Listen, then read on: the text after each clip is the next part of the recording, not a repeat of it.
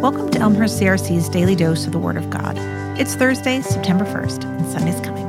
This is Karin Rivadeneira. I serve as Director of Care and Worship Planning, and I'll be reading Psalm 1, 1a, 2 through 3.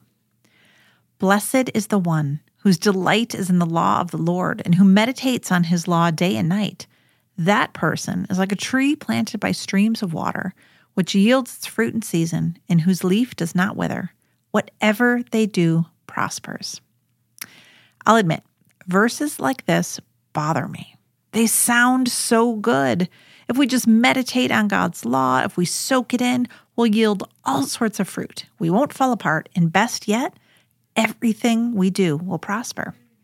How I wish this is what the faithful life were all about. And yet, we don't have to get all that far into faithful living to begin to see that this doesn't exactly pan out as we imagine.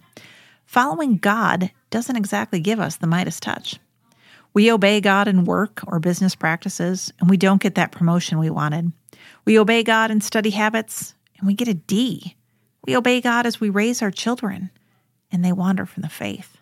We could go on and on with examples of how our obedience, our faithful living, does not pan out, how we do not prosper as we think we should, especially according to our own faulty ideas of prosperity. So what gives? What is the psalmist saying? Is meditating on God's laws the secret to success and the path to prosperity? From an American perspective, no.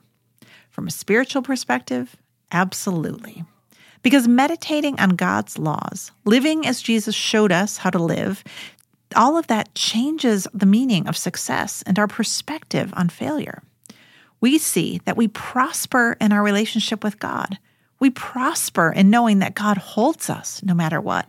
We prosper even in our failures, even in our suffering and our poverty of every sort, because our God is a redeemer. Our God is a refiner, because the faithful Christian life is a resurrection life in which hope emerges from the grave and life comes from death.